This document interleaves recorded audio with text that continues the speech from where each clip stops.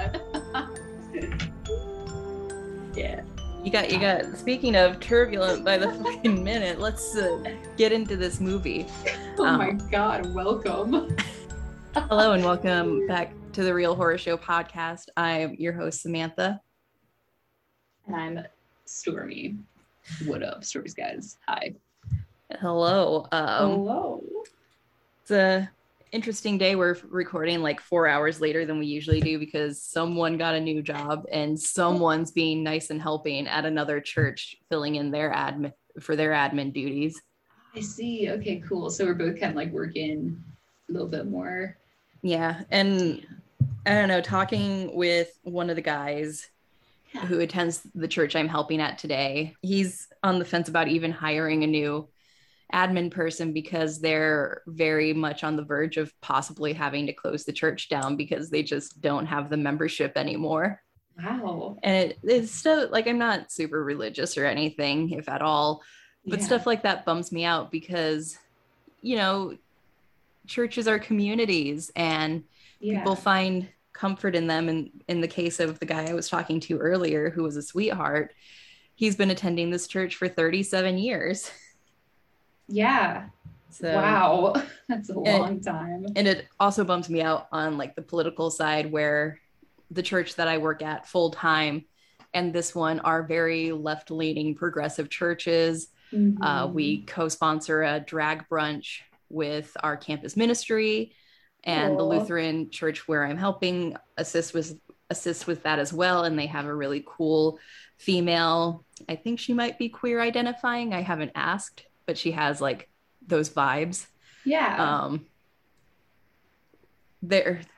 She's leading them. So it bums me out that these left-leaning progressive churches are the ones struggling to keep up membership, trying to stay thriving while the fucking evangelicals are doing just fine. Mm-hmm. Oh yeah, that's the real horror show, is the evangelicals.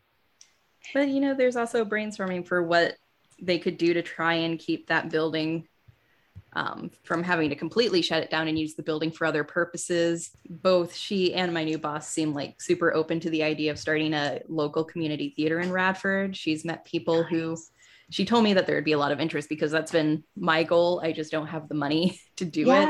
Right. It's to start a community theater in Radford. Yeah, that is so cool. But we'll see. You've got to go for it, Sam. Yeah. I was also thinking, you know, there's a lot of need from homeless women in the area. We could work with the Women's Resource Center and convert it into a few dozen rooms. Yeah. Because there's a kitchen there. Yeah. And so it would be great space for that too. But selfishly, I'd like to start a community theater. Yeah, top priority. Oh, well, both sound incredible. So I really hope that you get the, you know, I hope other people want to do it too. So you're able to kind of like try it. And you started your new job? I did. I started my new job. This week was the first week of my new job. So now I can actually talk about it because it is legit. But I'm the new I guess you could say I'm the webmaster because that's what they used to be called. But I'm the web manager of the community college that I work at. And so that's really cool. I'm in charge of the entire website. Are you still going to be teaching at all, or? So as of right now, because I'm starting more schooling in the fall for myself, I will not be teaching for like the foreseeable future. Wait, you didn't tell me you were starting new schooling? I didn't say. I'm starting a PhD program in the fall. Did I not tell you that? You may have. No, I don't think you would have. I would have remembered that. I'm a good friend. Well, I'm not, because I keep so much to myself, and then I maybe tell one person, then I forget which person it was. Yay, finally. Sam. Yeah, dude. So I swear to fucking God, I told you though. But because I decided in like May, and maybe I was telling you I was looking again, but you may have told me you were looking. Okay. Well, I applied for a program and it begins this fall. So I'll be doing that and the new job. And so I won't be teaching for right now, and I won't be working with the campus magazine. But I will be the advisor for the Writers Club still, just because that club like runs itself. It's a student run organization, so it's easy.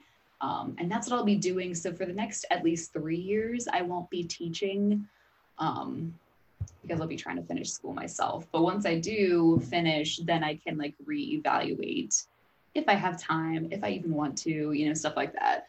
So. Yeah, that's so exciting. Where's your program? What's it out of? Cool. So it's an online program out of, I shudder to say this, but Liberty University in Lynchburg, Virginia. What? Yeah, they have a ton of online PhD programs. I was shocked. Bro. But yeah. Bro, yeah. We're going to ridicule you at the batch party. Oh man. Is it because like I'm not from Virginia, but I like know I know about LU, but I don't know it like as a local. But anyway, they were the only fully online PhD for higher education, administration, and leadership. Yeah. So, I mean, you gotta do what you gotta do. I know people who've gone to Liberty for their masters, I'm sure. So Liberty really fucking sucks. Yeah, tell me about it. Because they are a religious university, and I feel like you have more rules there than if you were to just fucking live at home in college. Yeah. Oh God, yeah. But you're safe. You're in Pennsylvania. You're a PhD student, so they can't like do too much to you.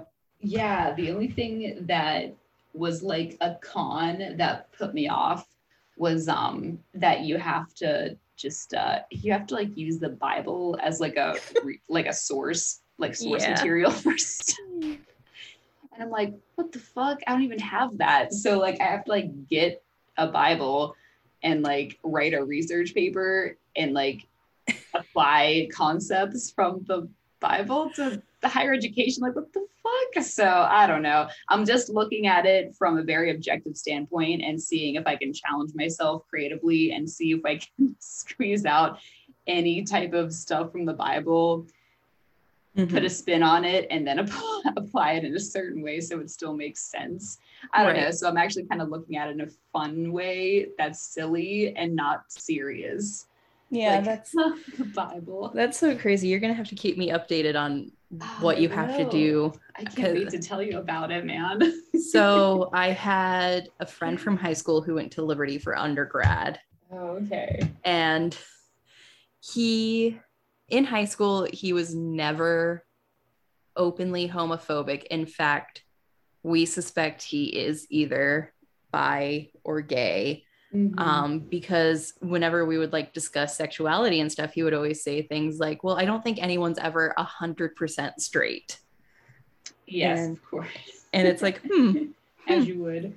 Yeah. We hear you and we see you and we love you very much. And while he was attending Liberty, I was reading one of his blog posts and he got cast in a community theater production of Legally Blonde the musical. Nice. As the gay man. Yes. Oh, okay, cool. As the gay man, gay or European. And he apparently had like a huge like crisis of faith over this. And he was like, I was talking to my friend and she said, even if I'm playing a character, it's still a sin. And message redacted. I'm going to have to censor his name. Yeah. Excuse me.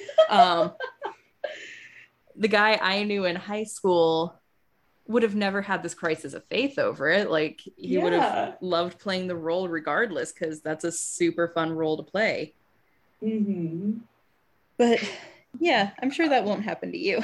Yeah, no. I'm far too old to be brainwashed at this point in my life. Yeah, you're too old and too far removed since it is an online course.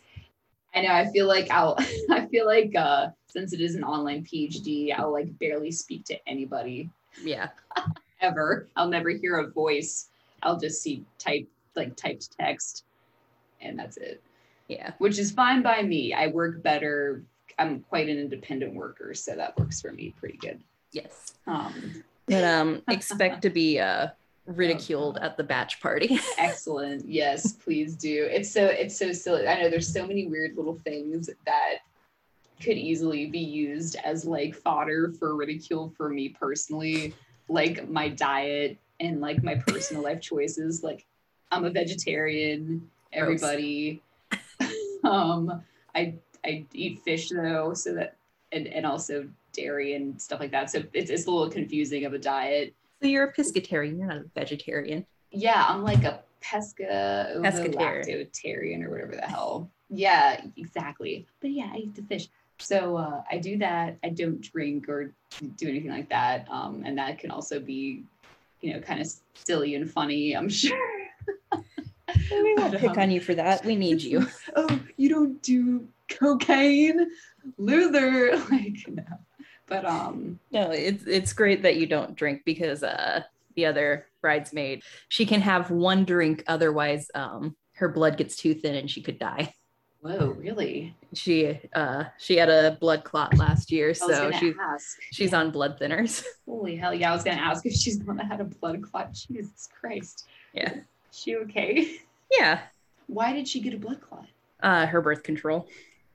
What? Oh my God. That's another real horror show thing that we could talk about another time. But anyway, guys, watch out there, okay? Yeah. Jesus, the Wild West. Speaking of watching out there.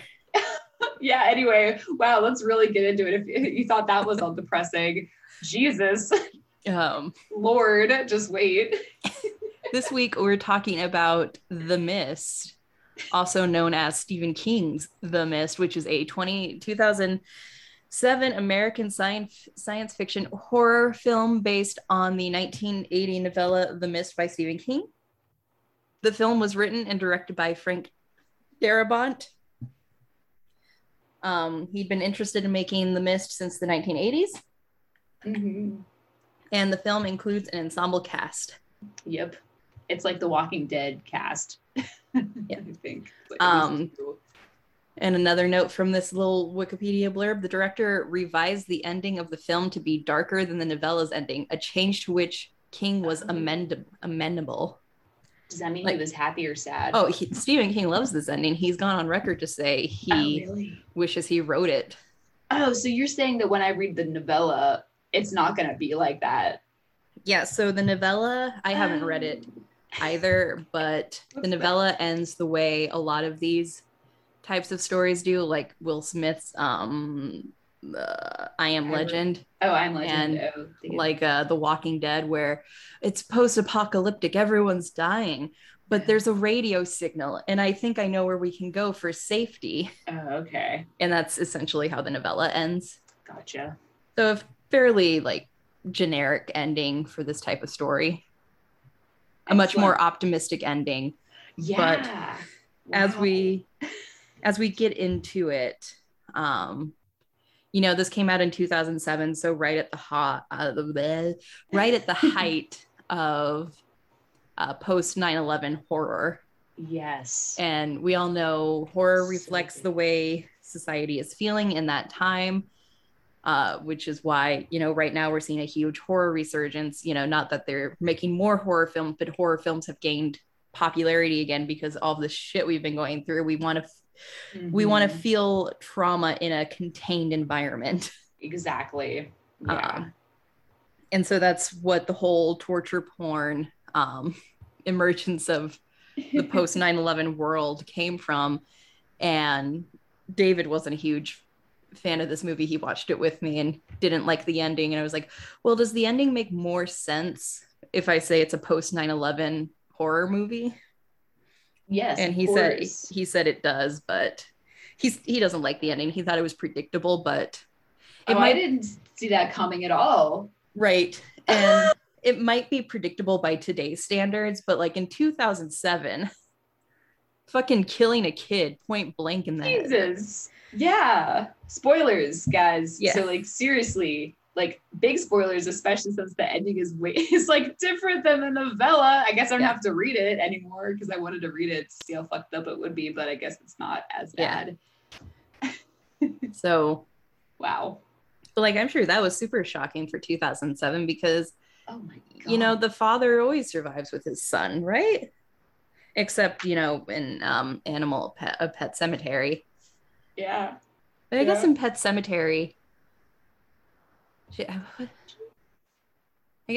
Cemetery, they all end up dying, right? So kind of. I still haven't seen Pet Cemetery. I can't believe that I keep putting stuff off so long. I'm glad I finally watched The Mist, not to be confused with The Fog, but it's The Mist. But yeah, dude, latter, like the later 2000s horror movies are like, I feel like the whole 2000s, like they're great, fantastic. They're all like crazy and insane, but also really, really good. They just don't make them like then. So you're right. Yeah, this movie does have kind of a main character in what's his face? I guess the dad. The dad, David Drayton. Yeah, David. Played by Thomas Jane. Oh, is that who that is? Because I just kept calling him the guy that wants to look and be James Purefoy, who is a British actor that looks exactly like him. His name is Thomas James. And so, I mean, the standout performance for me, I'm just going to say it was Andre Keith Brower from Brooklyn Nine-Nine. He plays Captain Holt on Brooklyn Nine-Nine. Him as Mr. Norton, he's always phenomenal in every role he plays. But I will say this movie came out in 2007, and even though it was based on a 1980s novella, very much like the finger pointing and anger at each other and infighting, very like post 9/11 mindset. Oh yeah, definitely. Because we always like reflect on that time. Like, I would never want another 9/11, but remember how connected we were after it happened. That would never happen again, even though it absolutely should have, because during the COVID-19 pandemic, we were having little 9/11s every single fucking day with how many people were dying. Anyway, right. Anyway, sorry, that got dark. Okay. So not as dark as the ending of this movie, right? Captain Holt is the only Black character in this movie, and I think had it come out a little later, maybe like 2010 even, he would have been played by a Middle Eastern actor. Oh, yeah, maybe, because that was definitely there. In the novella, he's white. Oh, okay. But I think having him played by a Black actor really like drills in this whole, you're a fucking outsider. Right. Yeah, I guess he is the only Black man. You're right. I'm looking at the cast now. Yeah, and adds a whole other layer of tension to all the infighting that's happening in the store until he and his group end up leaving. I noticed that, like, I have no idea I don't know if I missed it, but like, do we know if he even lived or died? So in both the novella and the movie, it's left vague. You can probably gauge that he may have died because the biker that leaves with them, they just pull back half a body. Yeah, but that was the biker, the motorcycle guy. So I guess maybe he could have died too. Apparently, I can't find it anywhere online, so it may not have even made it to the DVD release. It may have just been in like the screenplay or something. Allegedly, that final scene after, what happens in the car, and the military comes through and the mist begins clearing. You see the woman, the mother who left right away saying, I need to get to my kids. And she left the store. You see her being rescued in the military convoy. Allegedly, there's a deleted scene where Mr. Norton was also in that convoy. Oh, got it. Which I think would have been maybe a more powerful moment because I forgot about that woman, Yeah. She has such a small role and you're supposed to remember her. Dude, she's in The Walking Dead too. Ooh. She's the one lady with short hair. Like, I always remember her because no matter how many years the zombie apocalypse goes on, her hair never grows longer. It only gets shorter, I feel like. Crazy how that happens. Same thing happens with body hair. Yeah. Oh yeah. There's a show I'm watching where like it's post-apocalyptic and all the women have no leg hair but armpit hair. So I'm just like, oh, well, shave your legs, do ya? Oh, and we would be idiots not to talk about Marissa Gay Harden as the crazy religious nut. Yeah. Absolutely. She was phenomenal. She did win She's a star. Yeah, she won a Saturn Award for Oh, this. cool. Yeah. Because She's she was phenomenal. I know. I love when I see her and stuff. And I'm like, yes.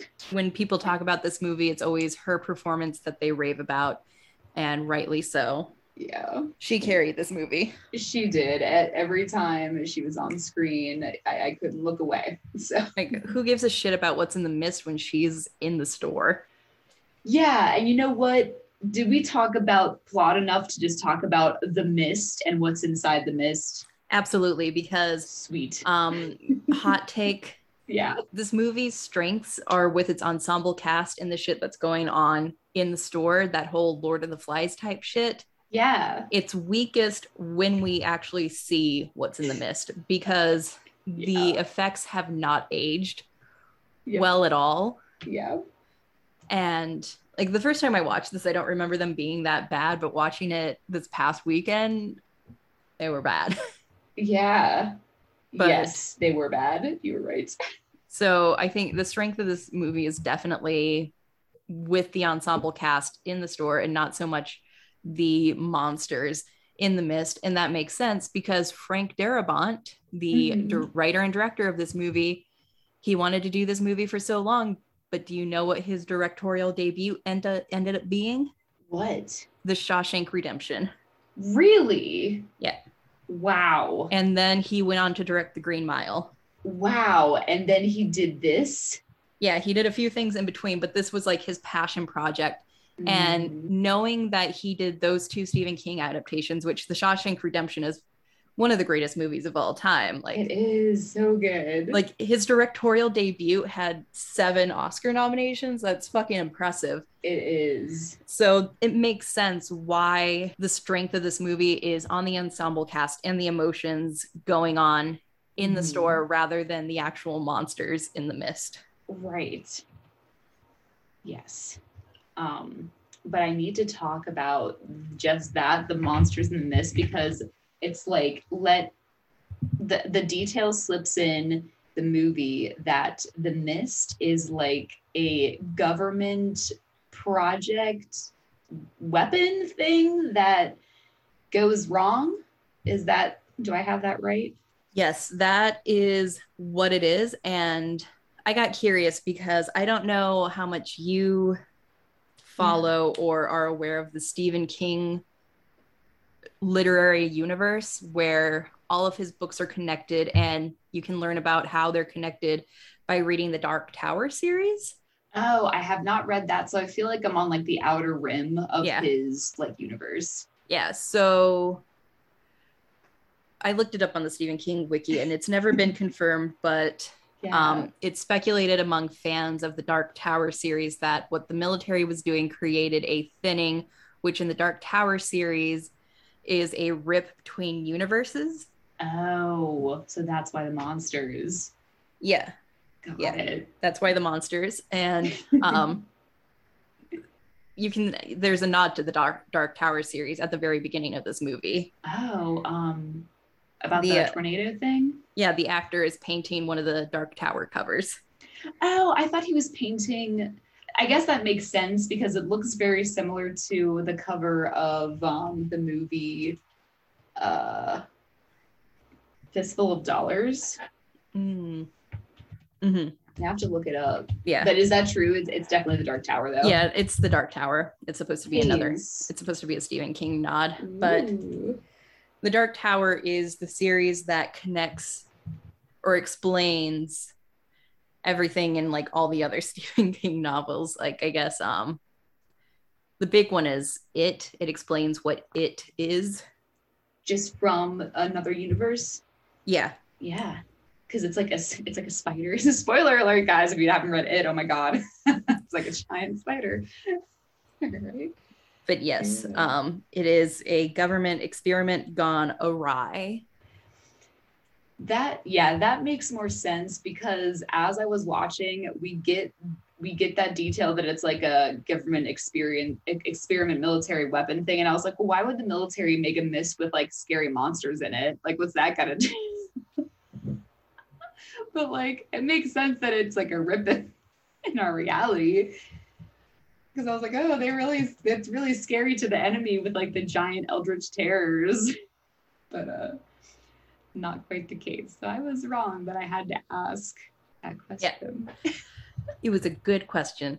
So the plot of this movie, there's a like electrical storm. In the novel, it's an electrical storm.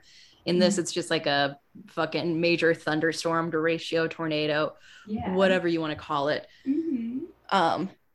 Blows a tree through their window, ruins everything. And the next morning they're cleaning up and it truly ruins everything. and they see this mist rolling across the lake. And they're like, oh, it's fog coming in from the storm. I'm going to go to the store. Yeah, because the power's out. So they say they have to throw everything out of their fridge. Yeah. So naturally, since your fridge is still, if their power's back on, that makes sense. But if the power's not on, no, the power's not on, Sam. So why go to the store and get more food?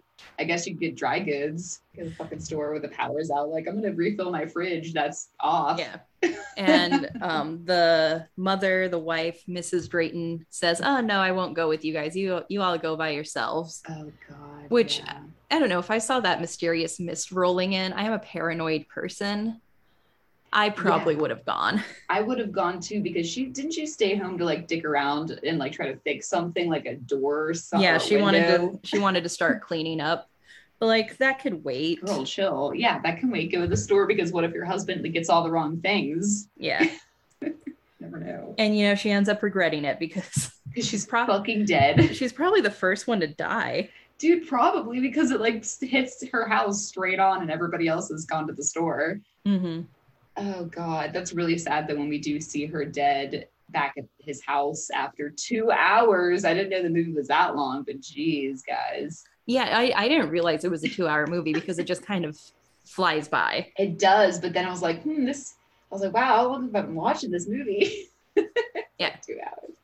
It's good though, it's good. It was very good.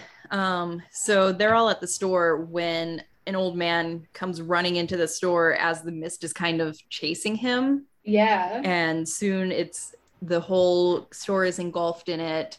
Everybody's safe inside. And he's like, no, don't go out in the mist. There's something in the mist.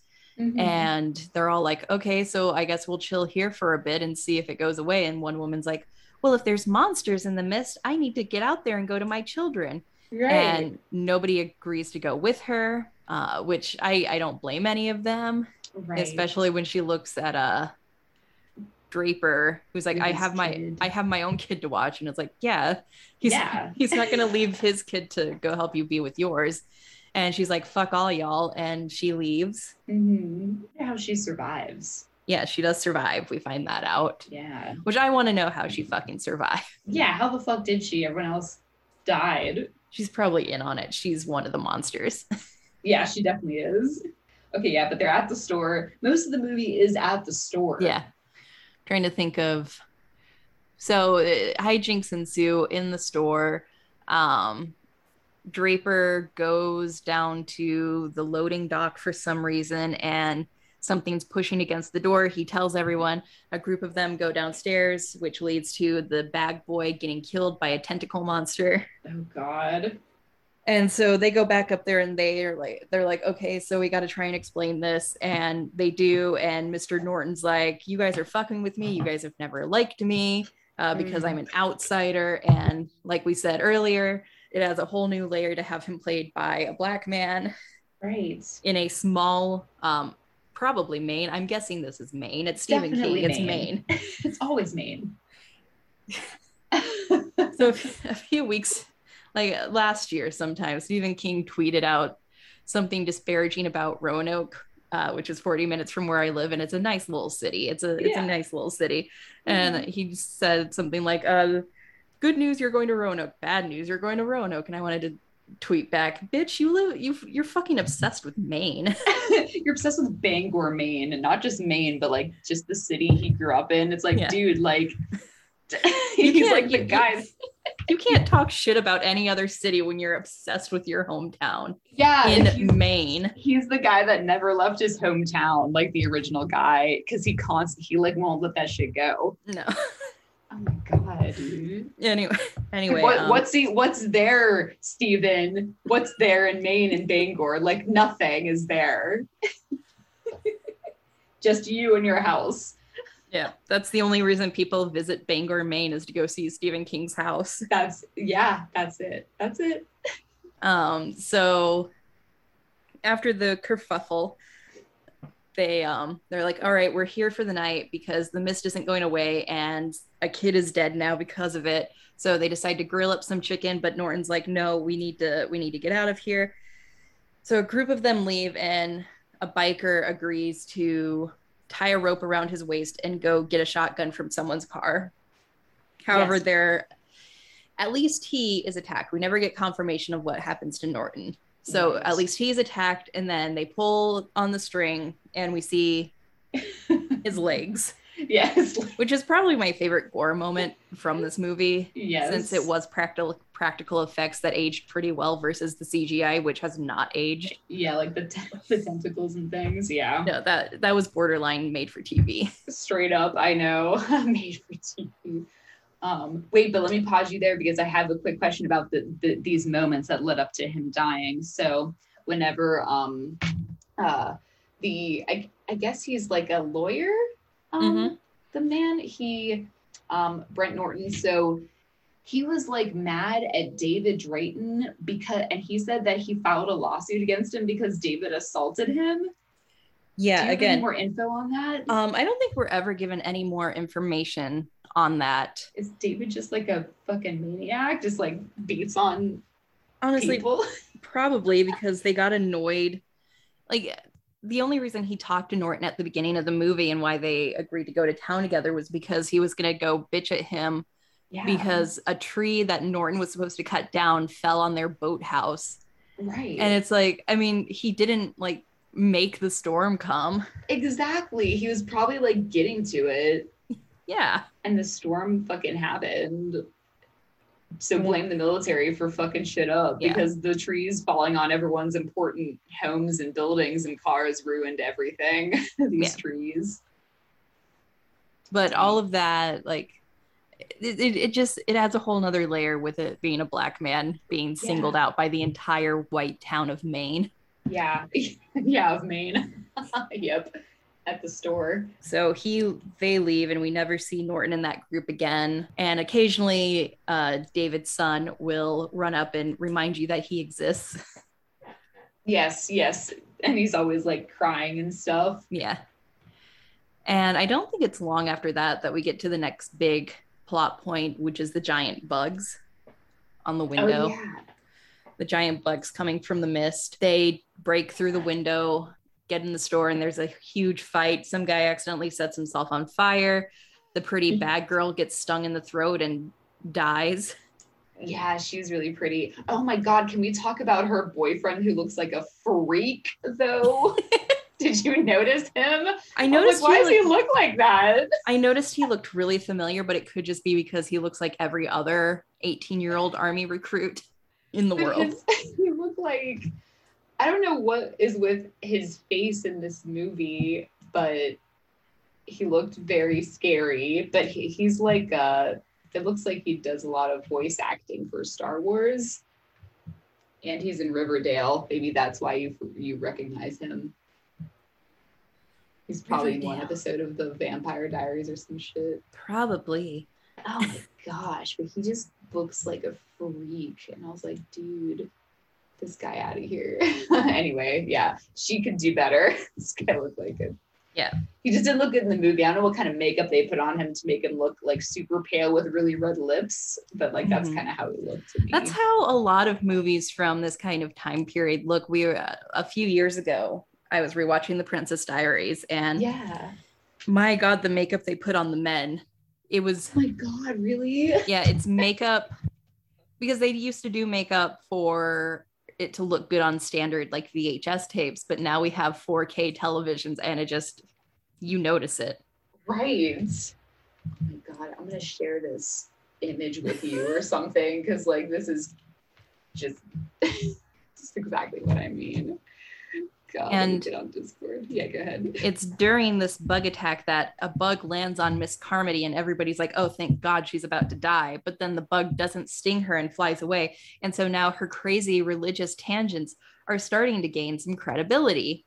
And like within 2 days, Yeah.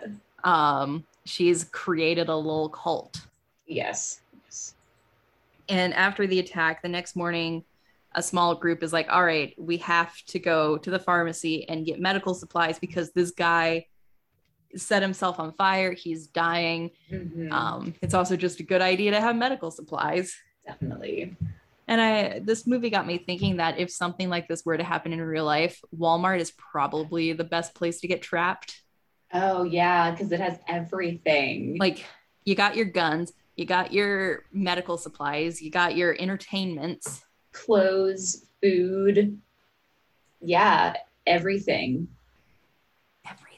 Also, they probably fill up your, if you have like a gas grill, they probably have like gas or kerosene, something like that. Maybe like some type of a fuel there as well. Mm-hmm. Yeah. Anyway, since she was pick looking like a goddamn psychopath. And then we get one of the scariest parts of the movie where the military officer is like, it's all our fault. It's all our fault. And then his blisters burst open and spiders start pouring out of his body. And that whole sequence is one of the scariest things. Yeah, everything is insane, from like the crazy like lady having her cult. From there on, things just begin to fall apart, and then they get a gun. Yeah.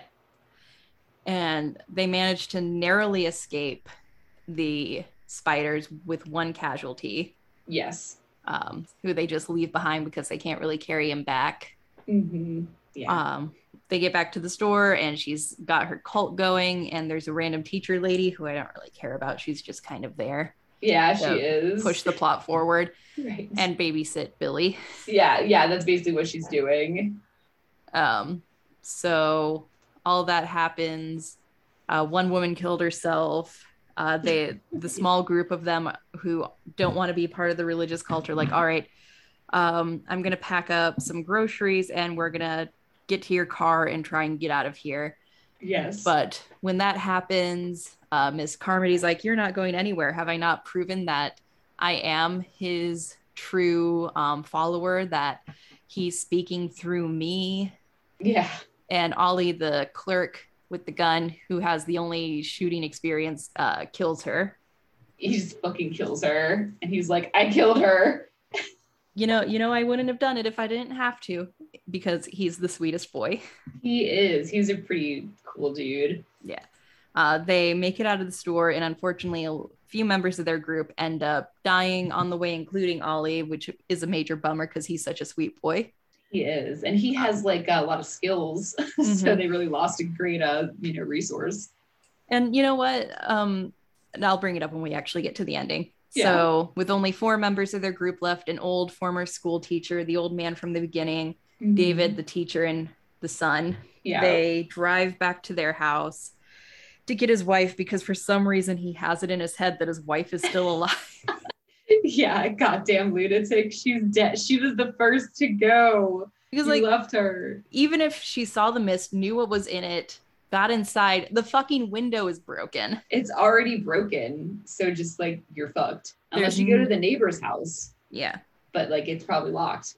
And yeah, their neighbors are the Nortons. And David apparently committed a hate crime against Mr. Norton. So yeah, so they definitely have the door locked. Absolutely. So they see that she's dead, and they're like, oh, we're so sorry. It's like, you should have seen it coming, bro. Yeah, for sure. They continue driving, then see the devastation of what's happened. And this is one of the hallmarks that this is an early 2000s horror movie. The fucking music they have playing throughout this entire sequence. Oh God, it's like how would you describe this music? Like Bella's lullaby. Yeah, Bella's lullaby from Twilight. Yeah, but like with like major vocalization. Yeah. That's super loud. Yes. So that's a major hallmark of this era of horror movies, I feel, and it's just a little cheesy. Yeah, but it forces you to become distressed. Like when you hear it, you know something's wrong, and you're like, oh fuck. Yes. When am I gonna see something fucked up? And then you do see it. Oh, God. And they just keep going until they run out of gas. And within 15 minutes of running out of gas, they all say, all right, there's 4 bullets in this gun.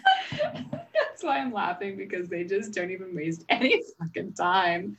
No time. No time at all. They don't even wait. So the decision is made, and right as Billy's waking up from his little nap, because he just slept through all of this. Yeah, I know. I was about to say, Sam, can I please make a note for the listeners that the little boy slept through the whole thing? Yeah.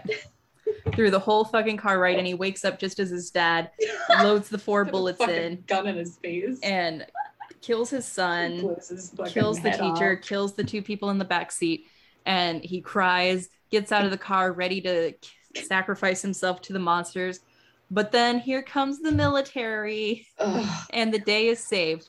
And I'm gonna fucking say it right now. Had Ollie not died and was in the car with them, they would all still be alive. Yeah, they would also be like, I would be like, okay, well, I think we should just wait a while and see if anyone comes to rescue us, or one of us should go out and look around. Like the type of character that Ollie is written to be. Yes. He's a let's talk it out kind of guy. There has to be another option. And we know from the novella, the original ending, they don't just give up when they run out of gas. They decide, okay, we're going to stop at this gas station, siphon some gas, and just keep going until we reach Hartford, which is what he heard on the radio.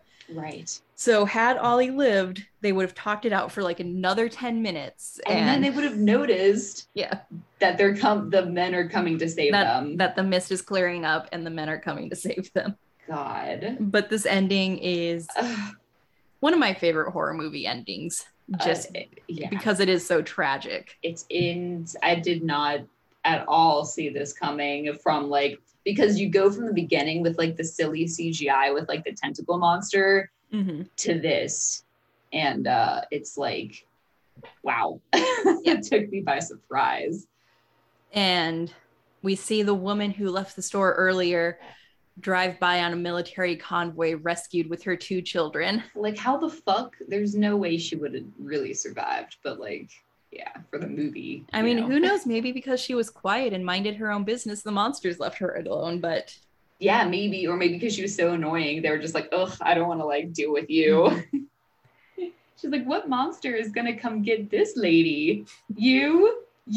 And they're all just nah, not me. And so they just probably left her alone. Exactly. Yeah, definitely. So she lived to see another day, but this fucking dude just moved too fast on his end of life plans. Unbelievable. But no, I think this is one of the better Stephen King adaptations, especially for this time period. And yeah, it's really good. And it's a rare achievement when Stephen King actually likes one of his film adaptations. So yeah, that's one thing Steve and I have in common. Yeah. Definitely. So it's a good story. I enjoy it. Moving on to production, like we've said, the CGI in this movie hasn't aged well at all. And then you have the hallmark of the cheesy music towards the end of the movie. Yeah, I want to note that one of my favorite 2000s movies, Ghost Ship, has the same music that'll come on. It's a woman vocalizing loudly when some crazy shit happens, but it happens multiple times in the movie. But this one, it happened the whole end. Yes. 15 minutes of it, which is still very jarring, but you're right, it happens. It's cool. They people lost their shit for that stuff in the it was 2000s. A cool thing. At that time it was okay. But yeah, that was cool. Production. Oh, did you notice something else that kept happening in this movie? And I don't know if it is also a 2000s movie staple, but it's whenever there's it's in between big conversations between characters, And it's like a scene where the conversations are happening, but they're very muted, but that you can kind of hear what the characters are saying, but the camera's right in their face, but you can't hear what they're saying. It happened like at least 3 times. I think that's just they just choose to do that. Not great audio mixing. One thing I will note about the production of this movie, and something I like, is it does feel very indie in the way the shaky cam. Yeah, it does. So I really like that aspect of it. And I think that kind of low sound quality or muffled sound it's supposed to be realistic, I feel. Yes. Yeah, you're right. Very real. So I don't know if it's necessarily a hallmark of this period, but it's definitely a hallmark of these shaky cam, naturalistic type cinematography choices. Yeah, definitely. Because it was a very realistic thing, because it was like trying to showcase how everybody was like having their own conversations together about, whatever. Cool. So what else about production other than the vocalization and CGI? What else we got? Nothing too crazy with like the coloring or like the other. Nothing looked very strikingly beautiful or ugly. It was just kind of in the middle. Yeah, very, very realistic. It's all in the middle. Cool. There's not really a soundtrack to mention because there isn't. This isn't that type of movie. I think they really leaned into not found footage, but the in-between of found footage and high production quality. Definitely. What else? Well, there were the practical effects. I guess we can talk about that a little bit. I did like the practical effects. There were a couple that stood out to me. The body being dragged back with the intestines hanging out. That looked really good. And has aged really well. And then we did get one tentacle that was a practical effect. Yeah. Also, like the burned guy, he looked pretty good too. His makeup was very well done. Yeah. And I think just the cobweb stuff in the pharmacy, that was practical. And that's the creepiest scene of the movie. And while the spiders themselves are CGI, everything around them isn't, and looks fantastic. Right. Absolutely.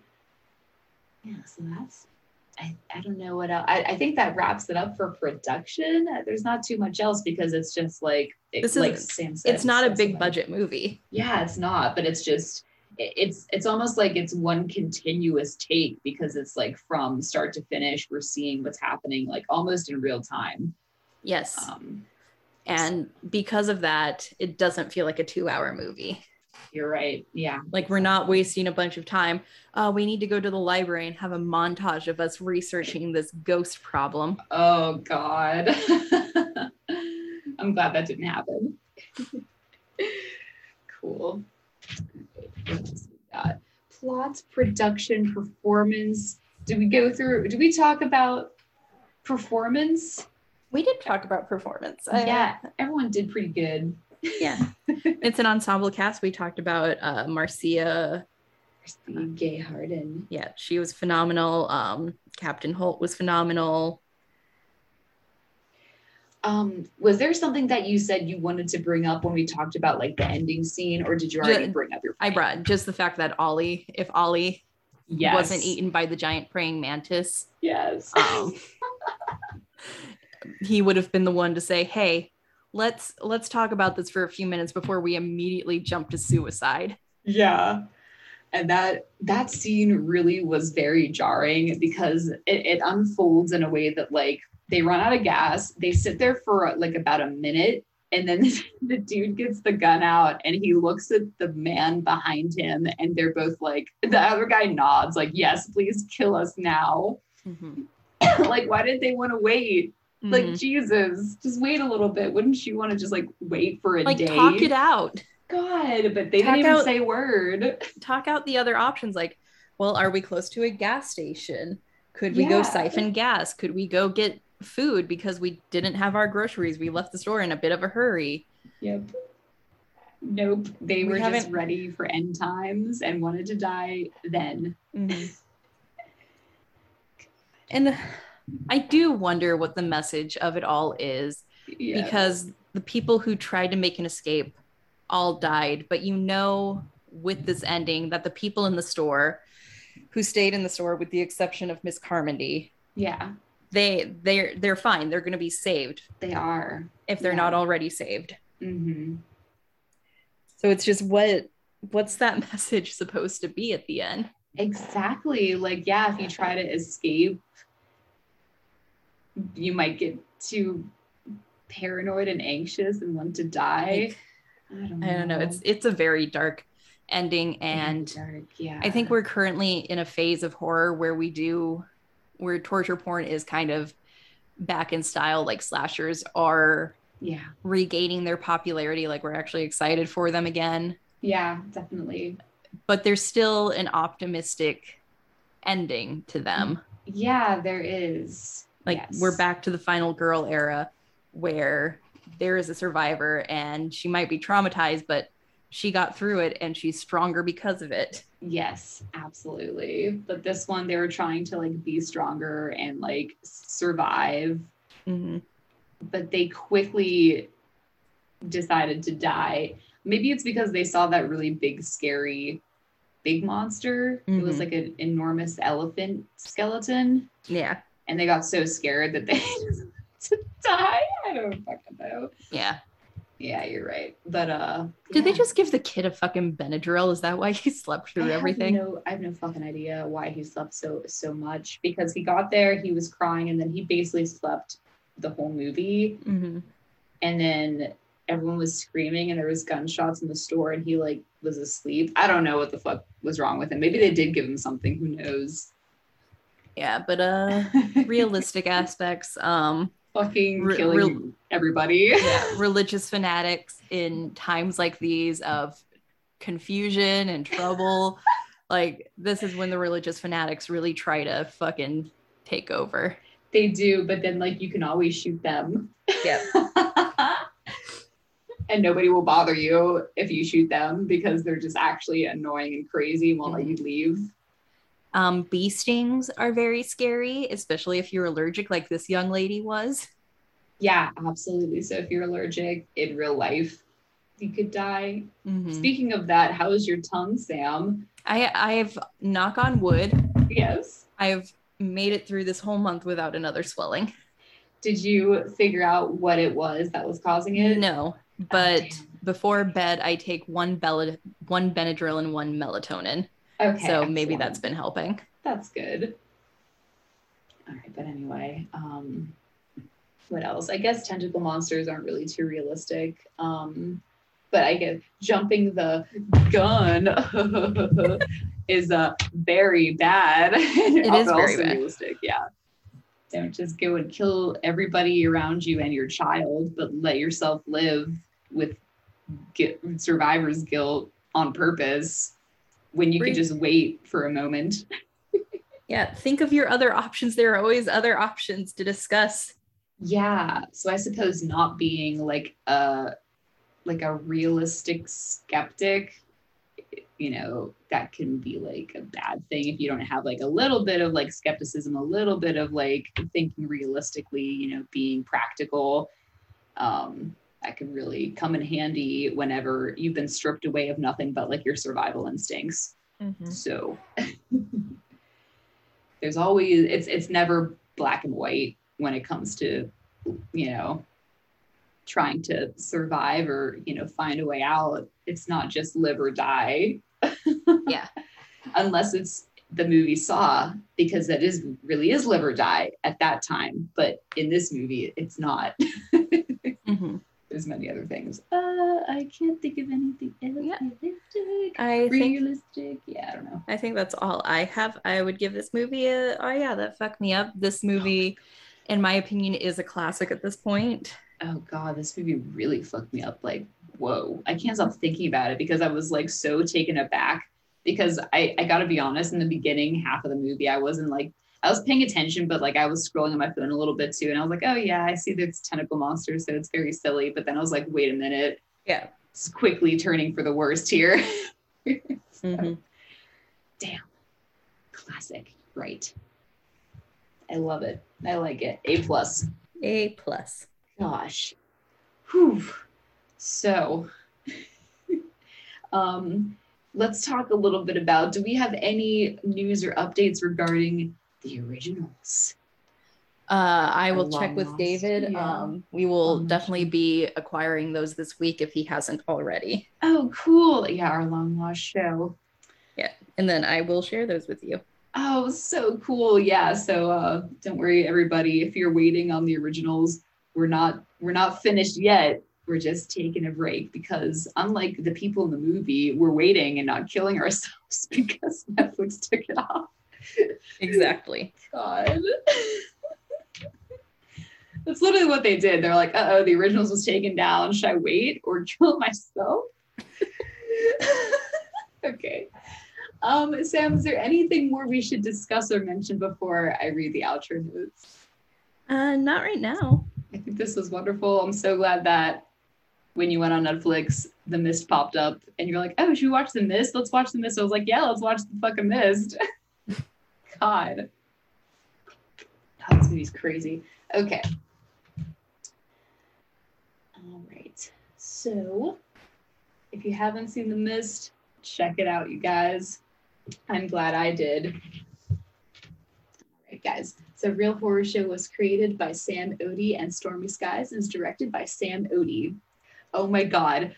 Finally, I could do a quote on what we've learned during our discussion. What have we learned, people? Just fucking talk it out. Please don't kill not yourself, but like, please don't kill everybody around you and not yourself, you know, after your car runs out of gas. Okay, please just take some time.